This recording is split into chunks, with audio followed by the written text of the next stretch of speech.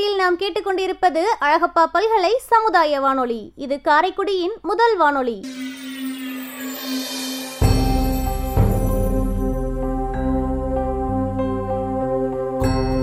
கொடுத்த கோடன்யன் குடியிருந்த வீடும் கொடுத்த தெய்வம் தேடி அள்ளி கொடுத்த அழகன் அறிவூட்டும் வெள்ளி விளக்கு அறிவூட்டும் வெள்ளி விளக்கே முன் பெரும் தவத்தால் தோன்றி முயன்றாமை காக்கும் வள்ளலே அன்பிலார் அழகப்பாவின் நரம் பணி போற்றி செய்வோம், நரம் பணி போற்றி செய்வோம்.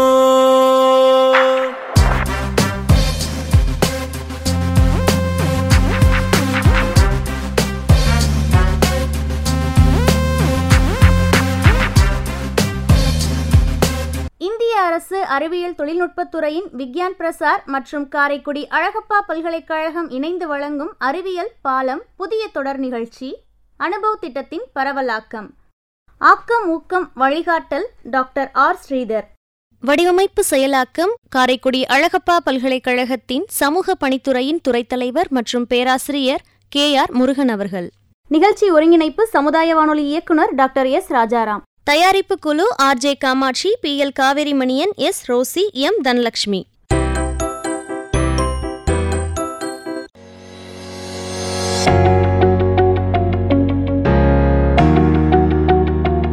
அனுபவம் நிகழ்ச்சியில் இன்று ஆலோசனை நேரம்.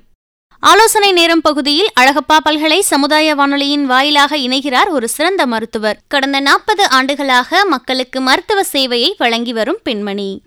இந்திய மருத்துவ சங்கம் இவரின் சேவையை பாராட்டி சிறந்த மருத்துவருக்கான விருதை வழங்கி சிறப்பித்துள்ளது. சிவகங்கை மாவட்ட ஆட்சியரிடமும் சிறந்த குடும்பநல மருத்துவராக சான்றிதழும் விருதும் பெற்றுள்ளார். ரோட்டரி சங்கத்தால் பாராட்டப்பட்டு சிறந்த மருத்துவ சேவைக்கான விருதையும் பெற்றுள்ளார்.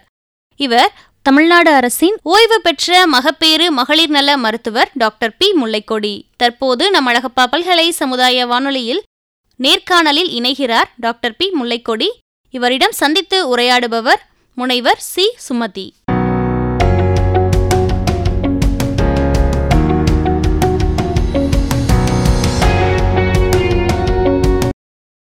இன்று நம்ம அனுபவ நிகழ்ச்சி மூலம் அழகப்பா பல்கலை சமுதாய வானொலி நேயர்களுக்கு முதியவர்களின் உடல் நலம் சார்ந்த பிரச்சனைகளுக்கான தீர்வுகளை கூற வந்திருக்கும் டாக்டர் முல்லைக்கொடி அவர்களை வரவேற்பதில் பெருமை அடைகிறேன். வணக்கம் டாக்டர். வணக்கம்மா. அனைவருக்கும் வணக்கம். இந்திய அரசு அறிவியல் தொழில்நுட்பத்துறையின் சார்பாக நடத்தும் விக்யான் பிரசார் மற்றும் காரைக்குடி அழகப்பா பல்கலைக்கழகமும் இணைந்து நடத்தும் அனுபவ நிகழ்ச்சியில் கலந்து கொள்வதில் நான் மிகவும் மகிழ்ச்சி அடைகிறேன். டாக்டர், இந்த முதியவர்கள் அல்லது வயது மூத்தவர்கள் அப்படின்னு சொல்கிறோம் இல்லையா, இவங்க எந்த வயதுக்கு பிறகு அவங்கள அந்த மாதிரி வயதடைந்தவர்கள் அப்படின்னு நம்ம கருதணும்? பொதுவாக 60 வயது வரை நாம் முதியோர்கள் என்று அழைப்பதில்லை. 60 வயதிலிருந்து 70 வயதுகளே முதியோர் என்றும் 70 to 80 வயது உள்ளவர்களை முதியவர்கள் என்றும், மூத்தோர், முதியவர் அண்டு மிகவும் முதியவர்கள் என்று 80 வயதிலிருந்து 90 வயது உள்ளவர்களை நாம் அழைக்கிறோம். சரிங்க டாக்டர். அப்போ இந்த 60 வயது அதற்கு மேற்பட்ட முதியவர்களுக்கு ஏற்படக்கூடிய பிரச்சனைகள் என்னென்ன, அதை பற்றி கொஞ்சம் சொல்கிறீங்களா? 60 வயது முதல் 70, 80, 90 வயது வரை உள்ளவர்களுக்கு முக்கியமாக பிரச்சனைகள் உடல்நலம் சார்ந்தும் ஒரு வகையும் மனநலம் சார்ந்தும் அடுத்த வகையும் உள்ளது. உடல்நலம் சார்ந்த பிரச்சனைகளில் பொதுவாக உடல்நலம் சார்ந்ததில் வயசு மூத்ததினால் வருவதாக இருக்கும் ஒன்று. இரண்டாவது அவங்களுடைய முன்னாடியே இருந்த வியாதிகளினால் ஏற்படக்கூடிய விஷயமாகவும் இருக்கலாம். அடுத்தது மூன்றாவது உடல் நலம் சார்ந்த பிரச்சனைகள். அதனால் நாம் இதை 3 வகையாக பிரித்து இதை பற்றி நாம் விரிவாக பேசுவோம். சரிங்க டாக்டர். அப்போது அந்த உடல் நலம் சார்ந்த பிரச்சனைகள் அப்படிங்கிறது என்னென்னலாம் இருக்குது? முதியவர்களுக்கு உடல் நலம் சார்ந்த பிரச்சனைகளில் பற்றி படிப்பதற்கு தனியாகவே ஒரு சிறப்பு மருத்துவம் இப்போது உள்ளது. எல்லாம் all over internationally, that is நம்ம உலகம் முழுவதுமே அதை வந்து ஜெரண்டாலஜி என்று சொல்கிறார்கள். அது உடல்நலம் சார்ந்த பிரச்சனைகளையும் உளவியல் சார்ந்த பிரச்சனைகளையும் மனநலம் சார்ந்த பிரச்சனைகளையும் பற்றி படிப்பதற்கு தனிப்பிரிவே சிறப்பு பிரிவு வந்திருக்கிறது. நிறைய பேருக்கு உங்களுக்கே தெரியும், ஜெரியாட்ரிக்ஸ் என்று சொல்லுவார்கள். அதனுடைய சயின்ஸுக்கு பேர் ஜெரண்டாலஜி. அதில் வந்து நம்ம முதியவர்கள் வந்து நம்ம இந்தியாவில் எவ்வளோ இருக்காங்கன்னு முதல்ல பார்ப்போம். 2011 சென்சஸ் படி 90 + 90.75 மில்லியன்ஸ். அது வந்து 2011 சென்சஸ் படி.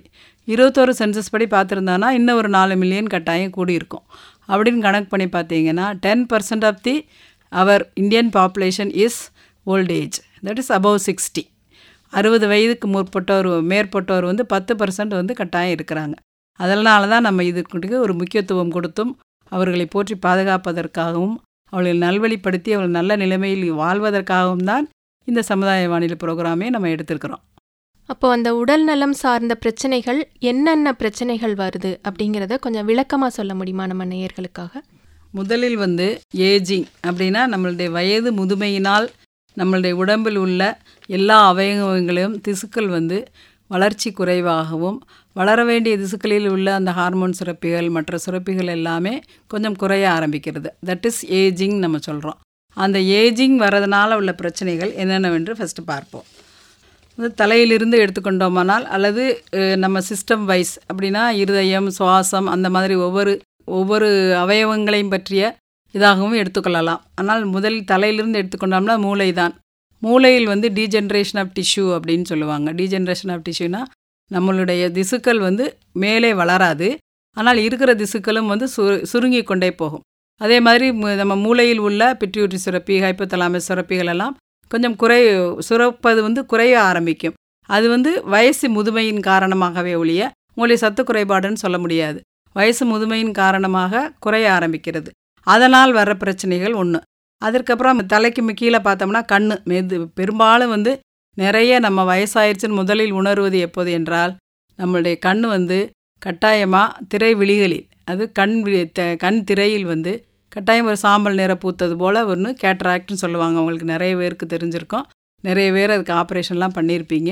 அதில் வந்து அந்த கேட்ராக்ட் தான் மெயின் ஃபார் ஏஜிங் ஐ டிஃபெக்டில்.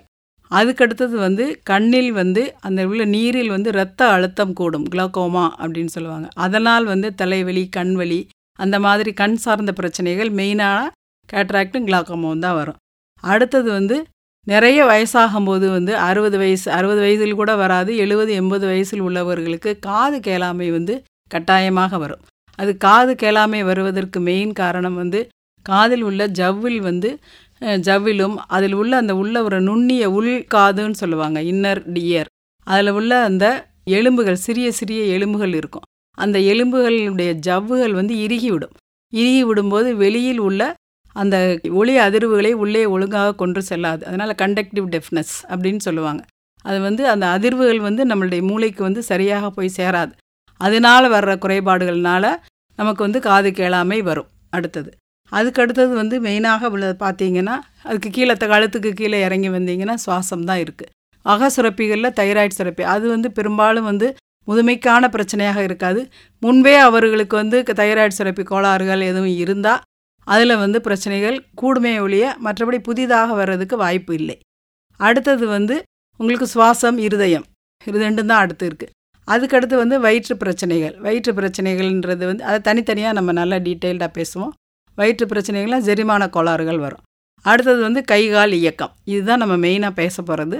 அதை வந்து தனித்தனியாக நாம் வந்து இன்னும் விரிவாக பேசுவோம். இப்போ இந்த காது கேளாமை அப்படிங்கிற ஒரு பிரச்சனை பற்றி சொன்னீங்க டாக்டர். இது வந்து நான் வந்து நிறைய பேர்கிட்ட பார்த்துருக்கேன். அவங்களுக்கு உளவியல் ரீதியான பிரச்சனையை அது வந்து ஏற்படுத்துது. ஏன்னா அவங்க எல்லாரோடையும் வந்து கம்யூனிகேட் பண்ணுறது குறைஞ்சு போயிடுது. இப்போ இருக்கிற இளைய தலைமுறையினருக்கு வந்து பொறுமையாக அவங்க பக்கத்தில் போய் சத்தமாக பேசுறதுக்கு கூட நேரமோ பொறுமையோ இருக்கிறதில்ல. அப்படிங்கும்போது அவங்க ஒதுக்கி வைக்கப்பட்ட மாதிரி ஆயிடுறாங்க. அதுவே அவங்கள வந்து தனிமைப்படுத்துறதா நான் நினைக்கிறேன். இதுக்கு காதல மெஷின் அந்த மாதிரி ஏதாவது பண்ணுறதுக்கான வழிமுறைகள் இருக்குதுங்களா டாக்டர்? நிறையவே இருக்குது. நீங்கள் வந்து முதல்ல வந்து அதை கண்டுபிடிச்சிட்டிங்கன்னா உடனே வந்து நீங்கள் ஒரு காது மூக்கு தொண்டை மருத்துவரை அணுகியோ அல்லது நம்மளுடைய அரசாங்கத்திலேயே எல்லா மாவட்ட தலைமை மருத்துவமனைகளும் இதற்கான வசதிகளும் மெடிக்கல் காலேஜ் இப்போ ஒவ்வொரு மாவட்டத்துக்கும் ஒரு மருத்துவக் கல்லூரி வந்துருச்சு. அந்த மருத்துவக் கல்லூரியில் ஹியரிங் எய்டு கொடுக்குறாங்க, சோஷியல் வெல்ஃபேர் டிபார்ட்மெண்ட் கவர்மெண்ட்டில் உள்ள துறையில் வந்து எல்லாமே இருக்குது. சமுதாயத்துறை அப்படின்னு சொல்லுவாங்க, சமுதாய நல்வாழ்வுத்துறை அதுக்கு பேர். சமுதாய நல்வாழ்வுத்துறையில் எல்லா வசதிகளும் செஞ்சு கொடுக்குறாங்க. நீங்கள் போய் முதல்ல உங்களுடைய எண்ணை பதிவு செய்து நீங்கள் இப்படி இருக்குன்னு மட்டும் சொன்னீங்கன்னா போதும், ஹியரிங் எய்டு கொடுக்குறாங்க. இல்லை உங்களை டாக்டர் செக்கப் பண்ணி அதுக்கு என்னென்ன வழிமுறைகள் பண்ணணுமோ எல்லாமே மாவட்ட தலைமை மருத்துவமனையிலையும் மருத்துவக் கல்லூரியிலையும் கட்டாயமாக செய்கிறாங்க. அப்படி முதலே நீங்கள் கண்டுபிடிக்கணும்.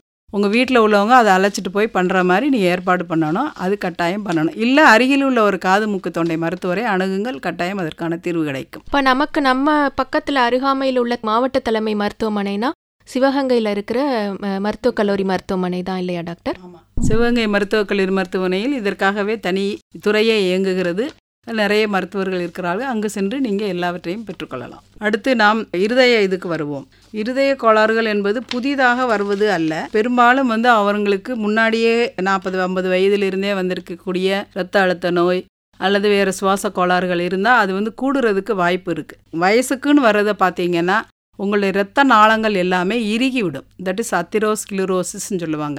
அது அயோட்டான்னு பெரிய இரத்த நாளத்திலையும் இருதயத்தை சுற்றியும் அப்புறம் மற்ற இரத்த நாளங்கள்லேயும் வந்து உங்களுக்கு வந்து அது உப்புன்னு கிடையாது, கால்சியம் படிந்து விட ஆரம்பித்து விடும் வயசாகும்போது. அப்போ வந்து அந்த இரத்த நாளங்களுடைய இயக்கம் வந்து சுருங்கி விரிவது வந்து குறைந்து அதனால் வந்து நிறைய பேருக்கு வந்து இரத்த அழுத்தம் கூடுறதுக்கு வாய்ப்பு இருக்குது. அதனால் இரத்த அழுத்தம் கூடுவது வந்து வயசானதுக்கு அப்புறம் வரும்.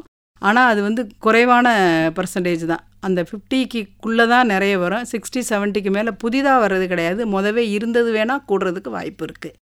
அப்புறம் வந்து உங்களுடைய எல்லா அவயவங்களும் உங்களுடைய இயக்கம் வந்து கொஞ்சம் கொஞ்சம் குறைய ஆரம்பிக்கும்ல. அதே மாதிரி தான் கன்ஜஸ்டிவ் கார்டியக் ஃபெயிலியர்னு சொல்லுவாங்க. அது வந்து இருதயத்தினுடைய இயக்கம் வந்து கொஞ்சம் குறையுதுன்னு சொல்ல முடியாது. அது கஷ்டப்பட்டு உழைக்கிற மாதிரியான ஒரு வியாதி இது. அதுக்கு வந்து எல்லாமே நீங்கள் வந்து பிபியை கண்டுபிடிச்சிட்டிங்கன்னா, பிபியை வந்து ஹைப்பர் டென்ஷன் ரத்த அழுத்தம்னு சொல்கிறோம் எல்லாரும் பொது வார்த்தைகளில். அதை கண்டுபிடிச்சிட்டிங்கன்னா அதுக்கு வைத்தியம் பண்ணிங்கன்னா கட்டாயமாக இதெல்லாம் குறையிறதுக்கு வாய்ப்பு இருக்குது. அத்திரோஸ்க்ளிரோசிஸ்ன்னு சொல்கிறது தான் இரத்த நாளங்களில் உள்ள இறுக்கம்.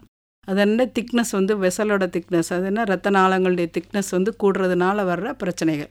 இந்த அத்திரோஸ்க்ளிரோசிஸ் அண்டு பிபி இருக்கிறதுனால உங்களுக்கு வந்து ஸ்ட்ரோக்ஸ் வர்றதுக்கு வாய்ப்பு இருக்குது.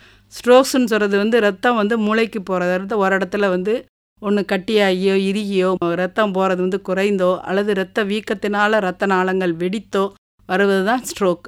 அந்த ஸ்ட்ரோக் வந்து நிறைய அரவுண்டு வந்து 60 வயதுக்கு மேலே தான் நிறைய வருது. அதுவும் ஆண்களுக்கு தான் நிறைய வருது பெண்களை விட. இது படி பார்த்தோம்னா இன்சிடென்ட்ஸ் படி பார்த்தோம்னா ஆண்களுக்கு தான் நிறைய சதவிகிதத்தில் வருகிறது. இப்போ நம்ம அதிகமாக கேள்விப்படக்கூடிய ஒரு வியாதி வந்து ஹார்ட் அட்டாக், இருதய கோளாறுகள், அதே மாதிரி சுவாச கோளாறுகள் வந்து வயதானவர்களை அதிகமாக பாதிக்குது அப்படின்னு கேள்விப்படுறோம் டாக்டர். அதை பற்றி கொஞ்சம் சொல்லுங்களேன். ஹார்ட் அட்டாக் வந்து பெரும்பாலும் வந்து ஏதாவது ஒரு பேசிக் டிசீஸ் முன்னாடியே வந்து அவங்களுக்கு ஒன்று நீரிழிவு நோய் அல்லது இரத்த அழுத்தம் அல்லது வேறு எதுவும் அவங்களுக்கு மென்டல் ஸ்ட்ரெஸ் இருந்து அவங்க அதுக்கு ட்ரீட்மெண்ட் எடுத்துகிட்டு இருந்தா, அல்லது ரொம்ப இடைவிடாது உழைப்பவர்கள், உறக்கமின்மா இல்லாது உழைப்பவர்கள், அல்லது ரொம்ப வந்து மூளை ஸ்ட்ரெஸ்ன்னு சொல்லுவாங்கல்ல, ரொம்ப மன அழுத்தத்தோடு இருப்பவர்கள், இப்படி இருக்கவங்களுக்கு தான் நிறைய வாய்ப்பு இருக்கிறது. அதை விட ரொம்ப ஹெவி ஒர்க் திடீர்னு பண்ணுறவங்களுக்கு கட்டாயம் வரும். ஆனால் ஹைப்பர் டென்ஷன் இருக்கிறவங்களுக்கும் டயபெட்டிஸ் இருக்கிறவங்களுக்கும் நிறைய வர்றதுக்கு வாய்ப்பு இருக்குது. ஆனால் இப்போ உள்ள காலகட்டத்தில் வந்து ஏஜிங்னால் மட்டும் ஹார்ட் அட்டாக் வர்றது கிடையாது. ப்ரோன் ஃபார் ஹார்ட் அட்டாக்னு சொன்னிங்கன்னா ஹைப்பர் டென்ஷன், அத்திரோஸ்க்ளிரோசிஸ், சுவாச கோளாறுகள், மன அழுத்தம் உள்ளவர்கள் தான் மெயினாக. அது வயசானவங்களுக்கு வந்து உங்கள் யங் ஏஜை விட வயசானவங்களுக்கு கொஞ்சம் கூட வருது. வயசானவங்களுக்கு கூட வருதுன்னு சொல்கிறத விட அந்த மிடில் ஏஜில் தான் இப்போ வந்து ஹார்ட் அட்டாக்ஸ் வந்து ரொம்ப ஜாஸ்தி வருது. அது காரணம் மன அழுத்தம் தான் நிறையன்னு சொல்கிறாங்க. இப்போ இதுபடி கண்டுபிடிச்சதுன்னு கிடையாது, நிறைய ஆய்வுகள் அப்படி கூறியிருக்கிறது. அதனால் வந்து வயசானவங்களுக்கு ஹார்ட் அட்டாக் வந்து நிறைய இன்சிடென்ட்ஸ்னு சொல்லவே முடியாது. ஏன்னா அந்த மன அழுத்தம்ன்றது மிடில் ஏஜில் தான் நிறைய வருது. மிடில் ஏஜுக்கு அப்புறம் வர்றதுக்கு வாய்ப்பு இருக்குது. ஏன்னா அவங்களுக்கு முன்னாடி உள்ள வியாதிகள்னால தான் வந்து அவங்களுக்கு ஹார்ட் அட்டாக் வருதே எவ்வளோ. திடீர்னு ஹார்ட் அட்டாக் வர்றதுக்கு வந்து நிறைய வயசானவங்களுக்கு வாய்ப்பு குறைவு. அதுவும் போக முன்னாடியே வியாதிகள் இல்லாமல் நம்ம உடம்பை பாதுகாத்து கொண்டோம்னா ஹார்ட் அட்டாக்லேருந்து கட்டாயம் தப்பிச்சுக்கலாம். இன்னொன்று சுவாச கோளாறுகள். அடுத்து வந்து சுவாச கோளாறுனாலையும் கூட ஹார்ட் அட்டாக் வர்றதுக்கு வாய்ப்பு இருக்குது. முன்னாடியே வந்து அவங்களுக்கு சுவாச கோளாறுனால வேறு எதுவும் டிபி வியாதியோ அல்லது எம்ஃபெசிமான்னு சொல்லுவாங்க, இல்லை சளி, நீண்ட நாள் சளி, அந்த மாதிரி சுவாச கோளாறுகள் வர்றவர்களுக்கு வாய்ப்பு இருக்குது. வயசானதுனால வர்ற சுவாச கோளாறுகள்னு பார்த்தீங்கன்னா மற்றவங்களை விட அவங்களுக்கு வந்து இந்த டைடல் கெப்பாசிட்டின்னு சொல்லுவாங்க, நன்றாக மூச்சு இழுத்து நாம் விடும்போது இளையவர்களாக இருக்கும்போது உள்ள நுரையீரலுக்கும் வயதானவர்களுடைய நுரையீரலுக்கும் வித்தியாசம் கட்டாயம் இருக்கும். ஏன்னா இடையவங்கள் வந்து ஃபுல் எவ்வளவு அவங்க 500 ml வால்யூம் ஆக்சிஜனை உள்ளே இழுக்கிறாங்களோ அந்த அளவுக்கு வந்து 450 ml பக்கத்தில் வந்து வெளிவிட முடியும். ஆனால் வயதானவர்களும் அவ்வளோ விட முடியாது. ஏன்னா அவங்களுடைய ஆல்வியோலை எல்லாமே வந்து கொஞ்சம் வந்து தேய்மானம் ஆயிரும், டீஜென்ரேட் ஆகி உள்ள சீலியான்னு சொல்லுவாங்க. சீலியான்றது நுண்மயிர்கள், அது மூலமாக தான் வந்து அந்த அழுக்கெல்லாம் நம்ம வெளியேற்ற முடியும். அதனுடைய இயக்கங்கள்லாம் வந்து ரொம்ப குறைய ஆரம்பிக்கும் வயசாகும்போது. அப்படி இருக்கும்போது வந்து உங்களுக்கு டைடல் கெப்பாசிட்டி அந்த வால்யூம் வந்து ரொம்ப குறைஞ்சி போயிடும். இப்படி நாளடைவில் போய்கிட்டே இருக்கும்போது 80 வயசுக்கு மேலே எம்பசிமான்னு வர்ற ஒரு வியாதி வர்றதுக்கு வாய்ப்பு இருக்கிறது சுவாச கோளாறுகள்னு பார்த்தா. மற்றபடி வந்து கொஞ்சம் இயக்கம் குறையுமே ஒழிய சுவாசக்கோளாறு புதிதாக வராது. பழைய வியாதிகள் வந்து நிறைய கூடுறதுக்கு வாய்ப்பு இருக்கே ஒழிய அதனுடைய வீரியத்தன்மை கூடுறதுக்கு வாய்ப்பு இருக்கே ஒழிய புதிதாக வியாதிகள் வந்து அதுக்குன்னு சுவாசத்தில் வராது. அதனால் வந்து அதுக்கடுத்து வந்து நம்ம போனோம்னா வயிற்றுக்கோளாறுகள், அது ஜெரிமானத்தன்மை வந்து கட்டாயமாக வயசானவர்களுக்கும் முதியவர்களுக்கும் நடுத்தர வயதினர்களுக்கும் வித்தியாசம் நிறைய இருக்கிறது. வயசானவர்களுக்கு கட்டாயம் நன்றாக ஜெரிக்கக்கூடிய உணவுகளை வந்து கட்டாயம் சாப்பிடணும். ஜெரிக்க முடியாத உணவுகளை வந்து ரொம்ப ஆசைக்காக 1-2 வேணால் சாப்பிட்டுக்கோங்க, நிறைய சாப்பிடாதீங்க. இப்போ வயதானவர்களுக்கு வந்து செரிமான கோளாறுகள் வந்து ஒரு முக்கியமான பிரச்சனையாக இருக்குன்னு சொன்னீங்க டாக்டர். பொதுவாகவே வந்து உணவே மருந்து அப்படின்னு சொல்கிறாங்க இல்லையா? அப்போ நம்ம சாப்பிடக்கூடிய உணவு நம்மளுடைய ஆரோக்கியத்தில் முக்கிய பங்கு வகிக்குது. ஆனால் வயதானவர்கள் எல்லா வகையான உணவுகளையும் உட்கொள்ள முடியாது. அவங்க வந்து எதெல்லாம் தவிர்க்கணும், எதெல்லாம் கட்டாயம் எடுத்துக்கணும், அதை கொஞ்சம் விளக்கமாக சொல்லுங்கள் டாக்டர். வயதானவர்களாக இருந்தாலும் சரி, இளவயதினராக இருந்தாலும் சரி, அமிலத்தன்மையை கூட்டக்கூடிய உணவுகளை தவிர்ப்பது எப்போதுமே நல்லது. அதுதான் வந்து அல்சர்னு இப்போ எல்லாரும் சொல்கிறாங்க. நேரம் தவறி உண்பது, வேண்டாத உணவுகளை உண்பது, செரிக்க முடியாத உணவுகளை உண்பது தான் அல்சர் வருவதற்கான முதல் காரணம். அதனால் அமிலத்தன்மையை கூட்டக்கூடிய உணவுகள்னு பார்த்திங்கன்னா காரமுள்ள உணவுகள், புளிப்புத்தன்மை அதிகமுள்ள உணவுகள், அப்புறம் பேக்டு ஃபுட்ஸ், அதில் எல்லாத்துலேயுமே வந்து எல்லா பேக்டு ஃபுட்ஸ்லையுமே வந்து கட்டாயமாக வந்து அது கெடாமல் இருப்பதற்கான அந்த ப்ரிசர்வேட்டிவ்ஸ் போட்டிருப்பாங்க. அப்புறம் வந்து கிரியாவுக்கியாக அதில் வந்து சுவையை கூட்டக்கூடிய உணவுகள், சுவையை கூட்டக்கூடிய விஷயங்கள்லாம் நிறைய சேர்த்துருப்பாங்க. சொல்லப்போனால் அஜினமோட்டோ, யூஸ்வலாக எல்லா இடங்கள்லையும் யூஸ் பண்ணுறது வந்து அஜினமோட்டோ. அது எல்லாமே வந்து சோடா பைக்கார், இதெல்லாம் வந்து என்ன செய்யும்னா நம்மளுடைய வயிற்றில் வந்து அமிலத்தன்மையை அதிகம் சுரக்க செய்யும். அப்போ வந்து அதுக்கு ஏற்ற மாதிரி நம்ம உணவு வந்து நிறைய சாப்பிடணும். அது வந்து நம்ம வயசான காலத்தில் செய்ய முடியாது. அப்படின்றப்ப அந்த அமிலத்தன்மை என்ன செய்யும், நம்முடைய வயிற்றில் உள்ள உள் ஜவ்வுகளில் புண்களையும் உண்டாக்கும். அதனால் அமிலத்தன்மையை அதிகப்படுத்த செய்யும். இதனால தான் வந்து எளிதில் ஜெரிக்கக்கூடிய உணவுகளை அவ்வப்போது ஒரு 3 மணி நேரத்துக்கு ஒரு தடவை வெறும் வயிறாக இல்லாமல் ஏதாவது சாப்பிட பழகிக்கிறணும். அது வந்து நீரிழிவு நோய்க்காரர்களாக இருந்தாலும் சரி, இது உயர் ரத்த அழுத்தம் உள்ளவங்களாக இருந்தாலும் சரி, வேறு எந்த வியாதியினராக இருந்தாலும் வயிறு நிறைய சாப்பிடக்கூடாது முதியவர்கள். கட்டாயமாக கொஞ்சம் கொஞ்சமாக ஒரு 3 வேளை சாப்பாடை 5 வேளையாக பிரித்து சாப்பிட்றதுக்கு முதல்ல பழக்கப்படுத்திக்கணும். இது வந்து சாப்பிட்ட பழக்கம். அது அடுத்தது வந்து நிறைய நார்ச்சத்து உள்ள பொருட்களை வந்து நிறைய சாப்பிடணும். அப்புறம் வந்து நார்ச்சத்து உள்ளதுன்னா நம்ம பெரும்பாலும் பழங்கள், காய்கறிகள், அதுதான். அடுத்தது உப்பு வந்து கட்டாயமாகவே நீங்கள் 40 வயசு 50 வயசுக்கு மேலே ஆகிட்டாலே அரை உப்பாக சாப்பிடுவது தான் மிகவும் நல்லது. சால்ட்டை வந்து குறைச்சிறது நல்லது, உப்பு வந்து குறைச்சிறது நல்லது. தண்ணி வந்து நிறைய குடிக்க வேண்டும். நல்ல சத்தான உணவுகள், இப்படி சத்தான உணவுகள் நம்ம சொல்கிறது என்னென்னா, நீங்கள் கட்டாயமாக நான்வெஜ் கிடையாது. சத்தான உணவு வந்து நிறைய பேர் நம்ம சத்தானது சாப்பிடுங்க அப்படின்னு சொன்ன உடனே என்ன நினைக்கிறாங்க, நம்ம கறி, மீன், கோழி கறி அதுதான் அப்படின்னு நினைக்கிறாங்க. அது கிடையாது. சத்தான உணவுகள் என்பது புரோட்டீன் சத்து உள்ளது, பயறு, பருப்பு வகைகள். அடுத்தது அவித்த விஷயங்கள், எல்லாம் எண்ணெயில் பொரித்ததை விட அவித்த விஷயங்கள். அதுக்கப்புறம் வந்து நிறைய நார்ச்சத்து உள்ள பொருள்கள், பழங்களில் தான் நுண்ணுயிர் சத்துக்கள்லாம் நிறைய இருக்குது. வைட்டமின்ஸ், மைக்ரோ நியூட்ரியன்ஸ், அதெல்லாம் வந்து பழங்கள்லையும் தாவர உணவுகள்லையும் தான் நிறைய இருக்குது. அதனால் நீங்கள் முடிந்த அளவுக்கு இந்த மாதிரியான ஃபைபர் இதெல்லாம் சாப்பிடுங்க. அப்புறம் ஒரு கடைசியாக உள்ளது, மாமிச உணவுகளை வந்து அல்லது இதை வந்து அசைவ உணவுகளை தவிர்க்க வேண்டும் என்று நான் சொல்லவில்லை, குறைக்க வேண்டும் கட்டாயமாக. அதுவும் கடலில் மீன், நண்டு, அந்த மாதிரி கடல் சார்ந்த உணவுகள் வந்து நல்லது. அதில் வந்து vitamin D3, calcium, omega 3 fatty acids, trans fat எல்லாமே குறைய இருக்கும். அப்போ வந்து அது ரொம்ப நல்லது. அதே அளவு வந்து ரெட் மீட் அப்படின்னு சொல்லுவாங்க. ரெட் மீட்டுன்னு சொல்கிறது வந்து நம்ம வந்து ஆட்டுக்கறி, கோழிக்கறி, இந்த மாதிரி விஷயங்கள் தான். இதில் எல்லாம் ரெட் மீட்டில் வந்து எப்பவுமே அந்த டிரான்ஸ் ஃபேட் வந்து ரொம்ப ஜாஸ்தி இருக்கும். அன்சாச்சுரேட்டட் ஃபேட்டி ஆசிட்ஸ் நிறைய இருக்கும். இது வந்து கட்டாயமாக கொலஸ்ட்ராலை வந்து உங்களுக்கு கூட்டும். கொழுப்பு சத்து கூடமுள்ள உணவுகள் வந்து ஜெரிப்பதற்கு எப்போவுமே நேரம் பிடிக்கும், அதிக நேரம் பிடிக்கும். அப்போ வந்து வயிறு உப்புசமாக இருக்கும். உங்களுக்கு அடுத்த வேளை சாப்பிட்றது வந்து உங்களுக்கு குறைஞ்சி போயிடும். அதனால வயிற்று ஜீரண கோளாறுகள் எல்லாமே வர்றதுக்கு வாய்ப்பு இருக்குது. அப்புறம் கடைசியாக ஒரு முத்தாய்ப்பான ஒரு விஷயம், நீங்கள் வந்து மது அருந்துபவராக இருந்தால் அதை கட்டாயம் குறைத்து கொள்ள வேண்டும். அதே மாதிரி புகைப்பிடிப்பவராக இருந்தாலும் சரி, அல்லது வேறு எந்த மற்ற இதாக இருந்தாலும் சரி, உங்களுடைய ஆயுளை வந்து நீட்டிப்பதை விட நல்ல குவாலிட்டியான லைஃப், தட் இஸ் உங்களுக்கு வந்து தரமான வாழ்க்கை, பிரச்சனைகள் அடுத்தவருக்கு தொந்தரவு கொடுக்காமல் நாமளே நம்மளுடைய வேலையை பார்த்து தரமான நல்ல வாழ்க்கை வாழ வேண்டும் என்று மீதி காலத்தை நினைத்தேயானால் கட்டாயமாக மதுவையும் இந்த புகைப்பிடிப்பதையும் நீ தவிர்த்து விடுங்கள் என்று நான் சொல்வதை விட நிறுத்தி விடுவது மிகவும் நல்லது. இன்னொரு ஒரு மிகப்பெரிய பிரச்சனை இந்த வயதானவர்களுக்கு வருவது அப்படின்னு பார்த்தா, அவங்களுக்கு வந்து மூட்டு வலிகள், கை கால் இயக்கங்களில் பிரச்சனை, அதே மாதிரி இப்போ கீழே உட்காந்தா எந்திரிக்க முடியல, சேரில் உட்கார முடியல, காலை தொங்க வைக்க முடியல, இது மாதிரி நிறையா வந்து அவங்களுடைய மூட்டு மற்றும் தசை சம்பந்தமான பிரச்சனைகள் இருக்குல்ல டாக்டர், அதுக்கு வந்து என்ன என்ன வழிமுறைகளை அவங்க கையாளணும்? கட்டாயமாக இது வந்து கூடக்கூடிய விஷயங்கள் தான்.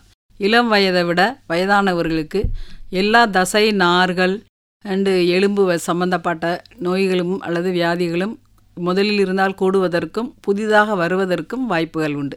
இதற்கு முதல் முக்கிய காரணம் என்னென்னா, இளம் வயதிலிருந்தே அவர்கள் நன்றாக உடல் உழைப்பு இல்லாதவர்களாக இருக்கலாம் ஒன்று. இன்னொன்று, ரெகுலர் தினசரியான உடல் பயிற்சி இல்லாதவர்களாக இருக்கலாம். இது வந்து கட்டாயமாக பிற்காலத்தில் வந்து உடல் இயக்கங்களுக்கும் அல்லது மூட்டு வலிகளுக்கும் வழிவகுக்கும். இன்னொன்று, அவங்களுடைய வயதாகும் போது வருகிற நிறைய சிறிய சிறிய அவங்களுடைய உடல் அசைவுகளில் திசுக்களில் உள்ள பிரச்சனைகள்னால வர்றது. என்னென்ன இதுன்னு பார்க்கணுன்னா, எல்லா மூட்டுகளிலுமே அந்த ஜவ்வு வந்து இறுக ஆரம்பித்து விடும் ஒன்று.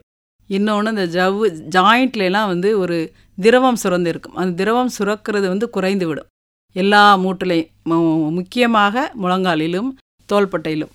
இன்னொன்று, அந்த எலும்புகளில் உள்ள அடர்த்தி வந்து குறைஞ்சிரும். போன் டென்சிட்டி அப்படி எல்லாருமே இப்போ பார்க்குறாங்கல்ல, எல்லாரும் பிஎம்டின்னு சொல்லிட்டு போன் மேரோ டென்சிட்டின்னு பார்க்குறோம். அந்த இது எலும்புகளில் உள்ள அடர்த்தி குறைந்து விடும். அதற்கு காரணம் வந்து கால்சியம் குறைபாடாக இருக்கலாம், அல்லது கால்சியம் படியும் தன்மை குறைவாக இருக்கலாம், அல்லது படிவதற்கான கிரியாவிக்கியான உள்ள விட்டமின் D3 வந்து குறைபாடாக இருக்கலாம். இந்த மாதிரி நிறைய குறைபாடுகள் வரலாம். இது வந்து கட்டாயமாக இந்த வியாதி, இந்த உடல் மூட்டு சார்ந்த வியாதிகள் வந்து முதியவர்களுக்கு நிறைய வந்து பாதிக்கப்படுறது அவங்க. அதனால தான் 50% வந்து முதியவர்களுக்கு வியாதி பிரச்சனைனாலே அது மூட்டு சார்ந்த பிரச்சனைகள் தான். முதல்ல பாதிக்கப்படுகிறது வந்து முழங்கால் மூட்டு தான். முழங்கால் மூட்டில் தான் வந்து அந்த ஜவ்வு வந்து ரொம்ப பெருசாகும். அதனுடைய ஜாயிண்ட் சர்ஃபேஸ்ன்னு சொல்லுவாங்க. கீழே உள்ள எலும்பும் மேலே உள்ள எலும்பும் சேர சர்ஃபேஸ் வந்து ரொம்ப அகலமாக இருக்கும் மற்ற மூட்டுகளை விட.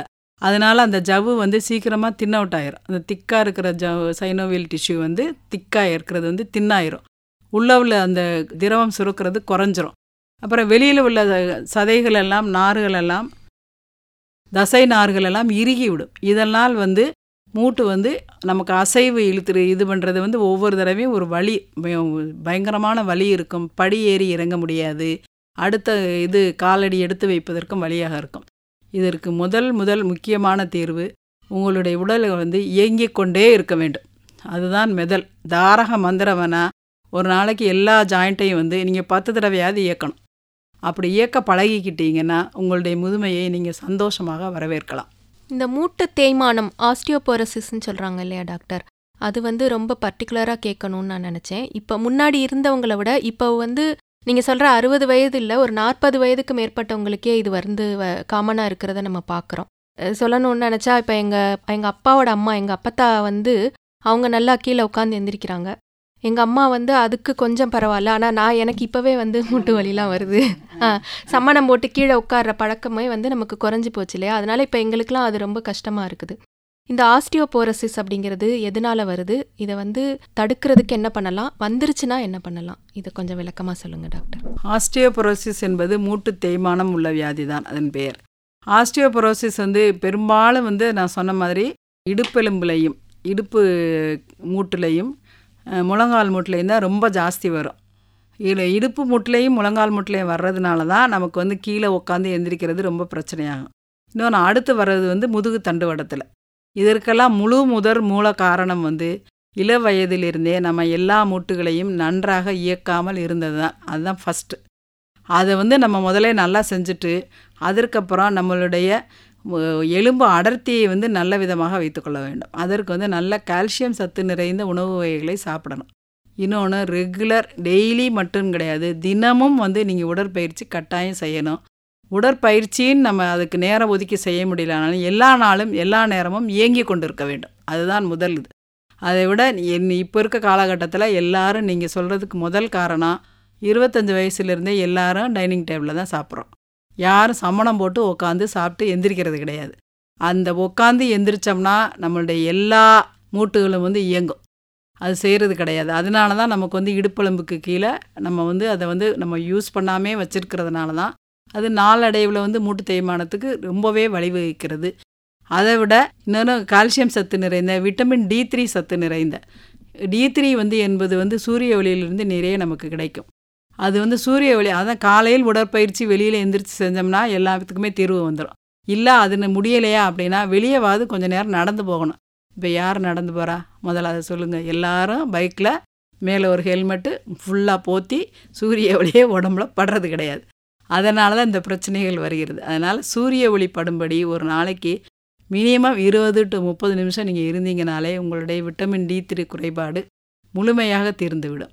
இன்னொன்று, உங்களுடைய நீண்ட நாள் நெறிப்பட்ட வியாதிகள்னால், அது இரத்த அழுத்தமாக இருக்கலாம், நீரிழிவு நோயாக இருக்கலாம், அல்லது சிறுநீரக கோளாறுகளாக இருக்கலாம். இந்த வியாதிகளினால் சிறுநீரகம் பாதிக்கப்படும் போது விட்டமின் D3 செக்ரீஷன் அதனுடைய சுரக்கும் தன்மையும் அது நம்மளுடைய எலும்பில் போய் வேலை செய்யும் தன்மையும் குறைந்துவிடும். அப்படி இருக்கிறவங்களுக்கும் கூட மூட்டு தேய்மானம் முதல்ல சீக்கிரமாகவே வந்துடும். 50 வயசு 45 வயசுலேயே வர்றதுக்கு வாய்ப்பு இருக்குது. ஆனால் முதற் காரணம் உங்களுடைய உடம்புகளையும் உங்களுடைய மூட்டுகளையும் நீங்கள் நன்றாக இயக்கி கொண்டே இருந்தால் இதை நீங்கள் கட்டாயமாக தவிர்க்கலாம். இன்னொன்று, நம் வீடுகளில் இப்போ நான் ஒரு மருத்துவராக சொல்கிறதுன்றதை விட ஒரு அம்மா, சீனியர் சிட்டிசன் அம்மாவாக நான் சொல்கிறேன். நானும் 60 வயது கடந்தவர் தான். கட்டாயமாக குழந்தைகளை கீழே உட்கார்ந்து சாப்பிட பழக்குங்கள்.